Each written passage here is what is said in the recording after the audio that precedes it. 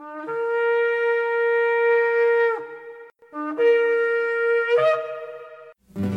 I've had enough of this world and its pleasures. I will arise and go forth to the house of my Yah. I will arise and go forth to the house of my Father. I will arise and go forth to the house of my Yah. House of my Yah.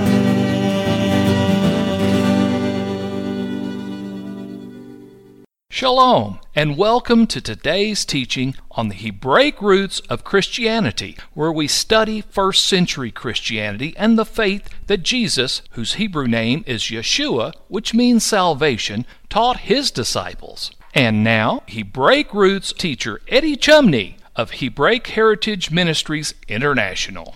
Shalom, I'm Eddie Chumney of Hebraic Heritage Ministries, and we welcome you to today's teaching on the subject the spiritual battle between Jacob and Esau. This is part 3 of the series. Thus, we see that there is a spiritual battle in the government of the God of Israel from the creation of the world between and among Jacob and Esau, who is in a spiritual battle regarding this 12th position. And this 12th position would complete the government of the kingdom of God from the foundation of the world, as 12 is the biblical number for the government of God. In the next slide, we can see the names of those who held the Melchizedek priesthood office from the creation of the world, beginning with Adam, in list form. So once again, we enumerate them. The first was Adam, the second was Seth, the third was Enosh, the fourth was Canaan, the fifth was Mahalaleel, the sixth was Jared, the seventh Methuselah, the eighth Noah, the ninth Shem, the 10th Eber, the 11th Isaac, and Esau should have been the 12th, so he was in the place and the position to rule and reign in the government of the God of Israel and his kingdom, but instead he sided with Hasatan, or the devil, in selling his birthright to Jacob, who treasured it. Now let's look at Genesis chapter 25 and see how Esau is a firstborn. In Genesis chapter 25, verses 21 to 23, it is written, And Isaac entreated the Lord for his wife because she was barren. And the Lord was entreated of him, and Rebekah his wife conceived. And the children struggled together within her. And she said, If it be so, why am I thus? And she went to inquire of the Lord. And the Lord said unto her, 2 nations are in your womb, and 2 manner of people shall be separated from your bowels. The one shall be stronger than the other people, and the elder, that would be Esau, will serve the younger, that would be Jacob. Continuing in Genesis chapter 25, verses 24 through 26. And when her days to be delivered were fulfilled, behold, there were twins in her womb. And the first came out red all over like a hairy garment, and they called his name Esau. And after that came his brother out, and his hand took hold on Esau's heel.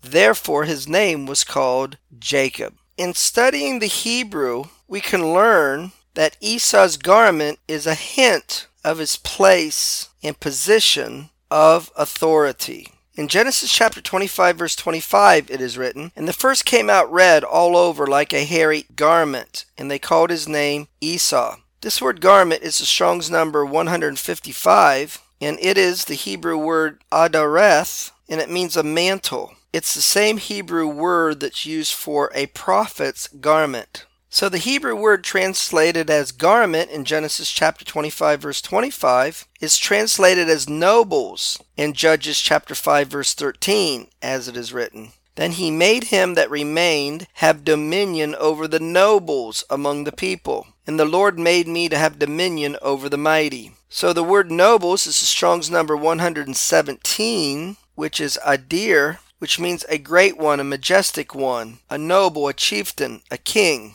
So in Genesis chapter 25, verse 25, the word translated as garment is the female form of this Hebrew word adir. Now the adjective used to describe Esau's garment is hairy. Genesis chapter 25, verse 25. And the first came out red all over like a hairy garment, and they called his name Esau.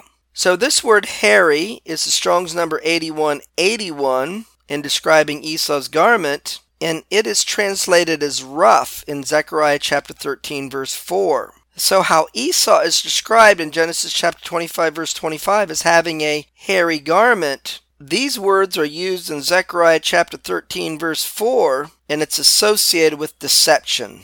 So Esau's hairy garment is a hint of his spiritual characteristic of being in power and authority and using that place of power and authority to deceive. In Zechariah chapter 13, verse 4, it is written, "Neither shall they wear a rough or a hairy garment to deceive." So then we can see from Genesis chapter 25, beginning in verses 29 to 32, that Esau sold his birthright, which is the abbreviated way of saying his Melchizedek position of being a king, a priest, and a firstborn in the government of the God of Israel. So in Genesis chapter 25, verses 29 to 32, it is written, "And Jacob sawed pottage, and Esau came from the field and was faint. And Esau said to Jacob, Feed me, I pray thee, with that same red pottage, for I am faint. Therefore was his name called Edom. And Jacob said, Sell me this day your birthright. And Esau said, I'm at the point to die. What profit shall this birthright do to me?" Continuing on in Genesis chapter 25, verses 33 and 34, "And Jacob said, Swear to me this day. And he swore to him, and he sold his birthright to Jacob.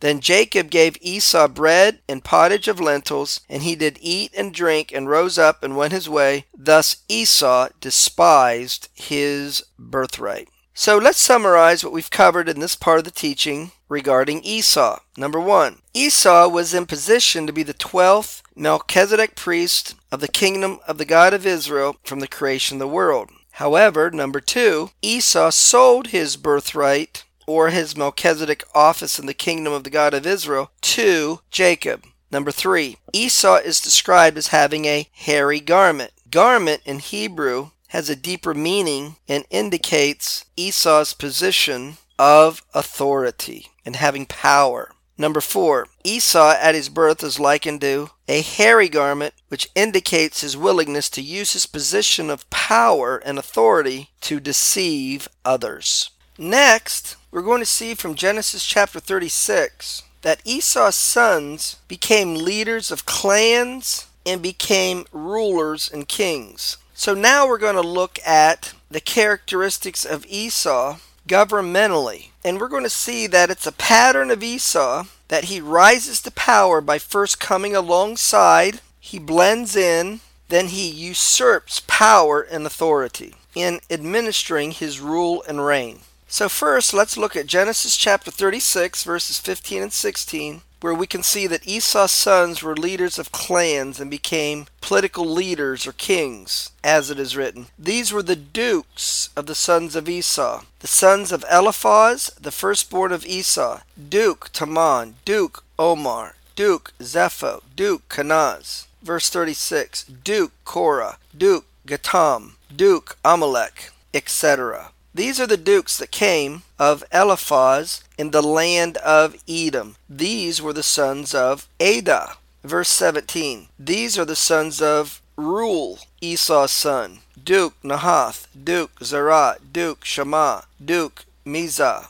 These are the dukes that came of Reuel in the land of Edom. These are the sons of Bashemoth, Esau's wife. And then in verse 18, these are the sons of Oholibamah, Esau's wife, and it lists these dukes. Verse 19, these are the sons of Esau, who is Edom, and these are their dukes, or leaders. And then Genesis chapter 36, verse 31, these are the kings that reigned in the land of Edom before there reigned any king over the children of Israel. So now let's see how Esau first came alongside and lived among and then usurped to achieve position of power and authority. In Genesis chapter 36 verse 8 we're told, Thus dwelt Esau in Mount Seir. Esau is Edom. So Esau lived in Mount Seir, but Seir was the land of the Horites. In Genesis chapter 14 verse 6 it is written, In the Horites in their Mount Seir.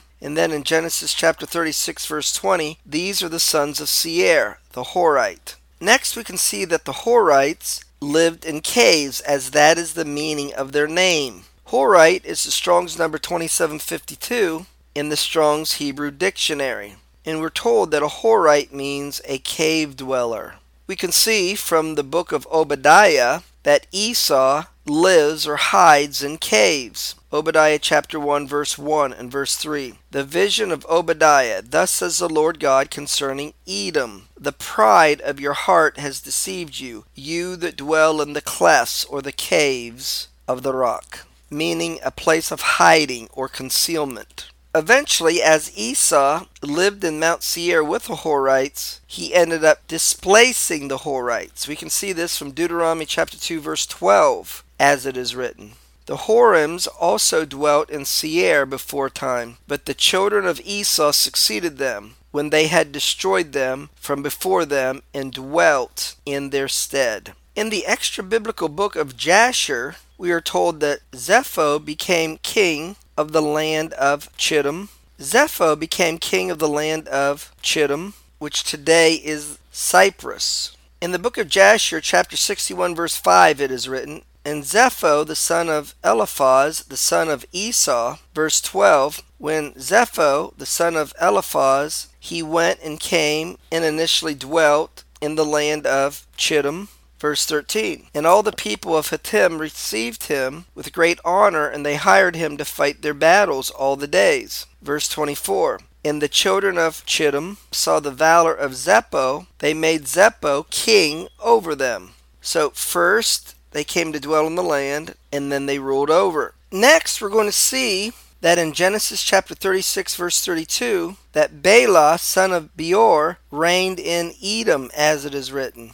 And Bela, the son of Beor, reigned in Edom. Next, we're going to see from the book of Jasher that Balaam, the son of Beor, initially lived in the land of Chittim, but then went and lived in Egypt and became favored in Egypt. And now from the book of Jasher, chapter 67, verses 8 through 10. Balaam, the son of Beor, fled from the land of Chittim. And he went and came to Egypt, to Pharaoh, king of Egypt. And Pharaoh received him with great honor, for he had heard of his wisdom, and gave him presents, and made him for a counselor. And Balaam dwelt in Egypt in honor with all the nobles of the king. And the nobles exalted him, because they all coveted to learn his wisdom. Next, we're going to examine Esau and his association with the Hyksos in Egypt. This is from the Wikipedia Encyclopedia. The origin of the term Hyksos derives from the Egyptian expression, rulers of foreign lands,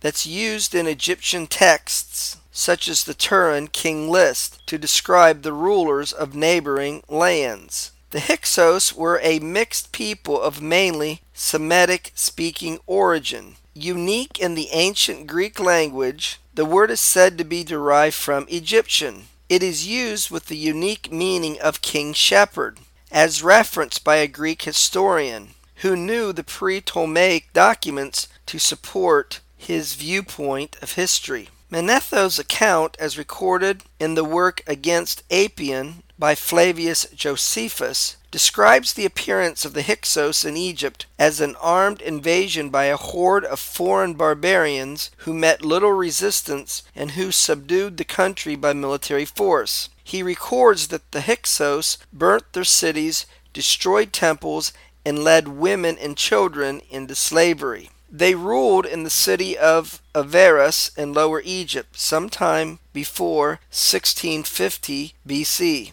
Amu, which would be the Egyptian linguistic way of saying Esau, was the contemporary term used to distinguish the people of Avaris. They ruled for about 108 years, from about 1648 to 1540 BC. The Hyksos established the 15th dynasty. The city of Ramses, mentioned in the Bible, was near the Hyksos capital. Once they were established at Avaris, the Hyksos placed Egyptians in significant positions. They adopted Egyptian custom and dress, and they incorporated the worship of Egyptian gods into their own beliefs and rituals. And the Hyksos were unable to quell the feelings of Egyptian nationalism. So the Hyksos were anti-nationalism.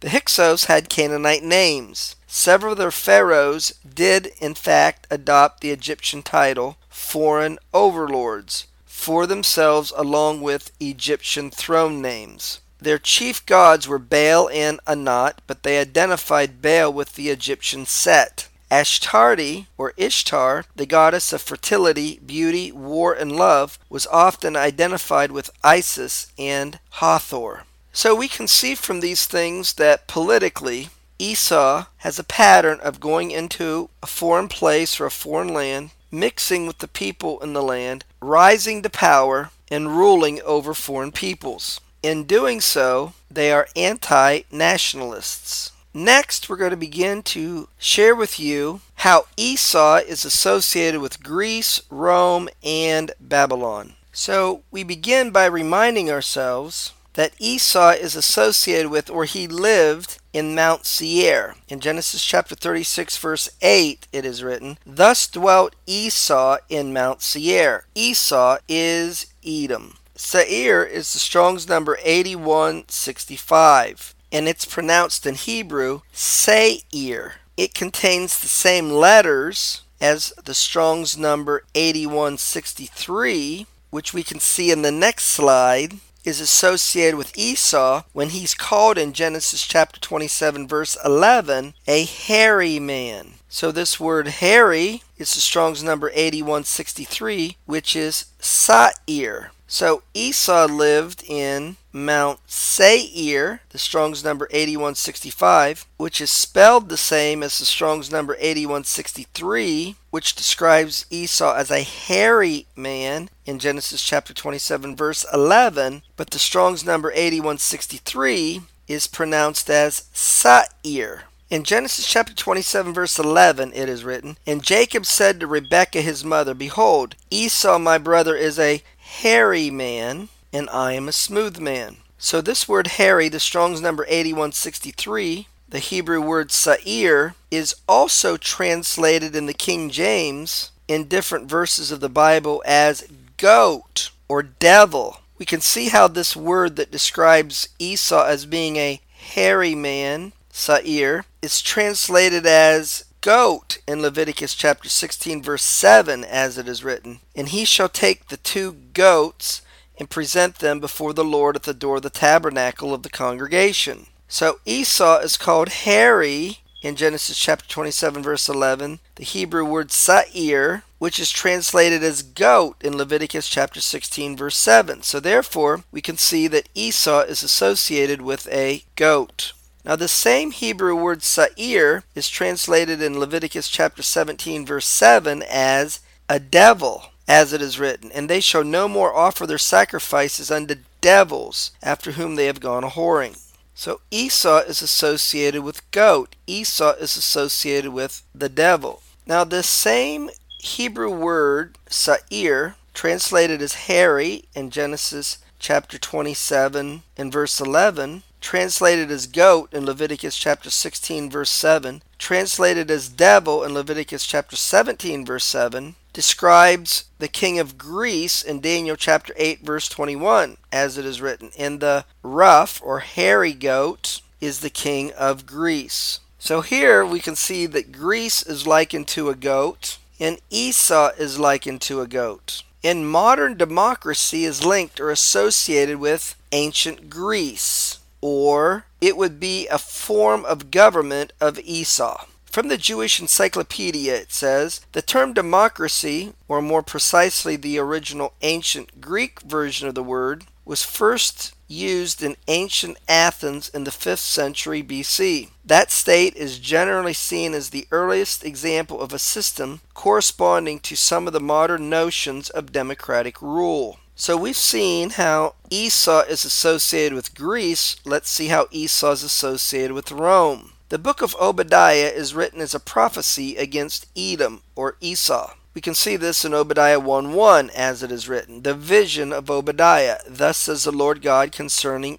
Edom or Esau." Continuing in Obadiah chapter 1 verse 11, "In the day that you stood on the other side, in the day that strangers carried away captive his forces and foreigners entered into his gates and cast lots upon Jerusalem, you were one of them." So it said of Esau, he was of those that invaded Jerusalem and took it into captivity. And in the first century, from 66 to 70 AD, it was the Romans who made war upon Jerusalem and the temple, and eventually took the Jews into captivity. The government of the United States is a democratic republic, and it's likened to Greece and Rome. From Greece, we have democracy, and at one time Rome was a republic, or a representative democracy. And the ancient symbol of Rome parallels what's called the Great Seal of the United States. So from these things we can see how Esau is associated with Greece and Rome.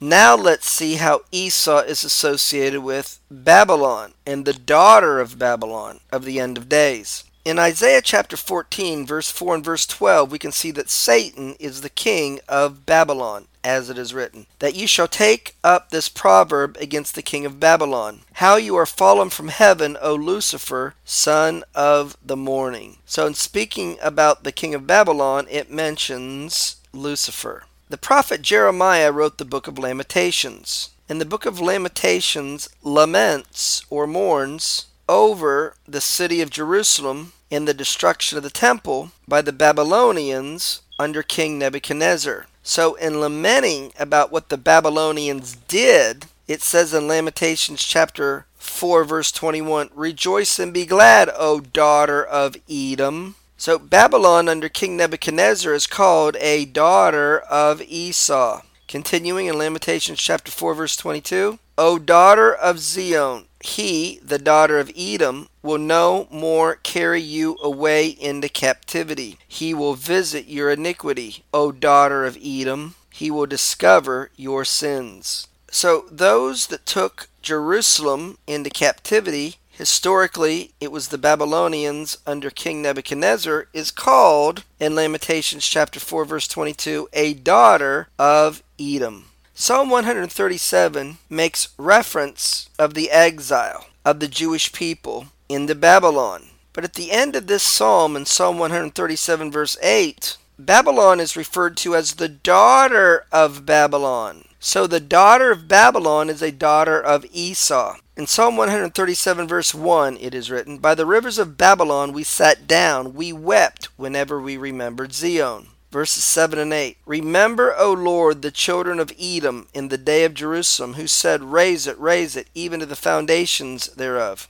So once again, those who came and destroyed Jerusalem, and thus the temple, are called in Psalm 137 verse 7, the children of Edom. And then it says in Psalm 137 verse 8, "O daughter of Babylon, who art to be destroyed." So next we're going to show you from Isaiah chapter 47, Jeremiah chapters 50 and 51, that the daughter of Babylon mentioned in these prophecies is an end-time nation who we're going to identify as the United States being the spiritual land of Babylon. We can see that Babylon is referred to as being an end-time nation. Well, that's going to conclude part 3 of the series on the subject, the spiritual battle between Jacob and Esau. Shalom in Yeshua the Messiah. Amen. Thank you, Eddie. This is Stephen Morgan, and all of us here at Hebraic Heritage Ministries pray that you have enjoyed today's teaching. If you've been blessed, will you help us to share this message with others? Hebraic Heritage Ministries is supported by your generous financial gifts. In order to help you in your studies and to help us share this message with others,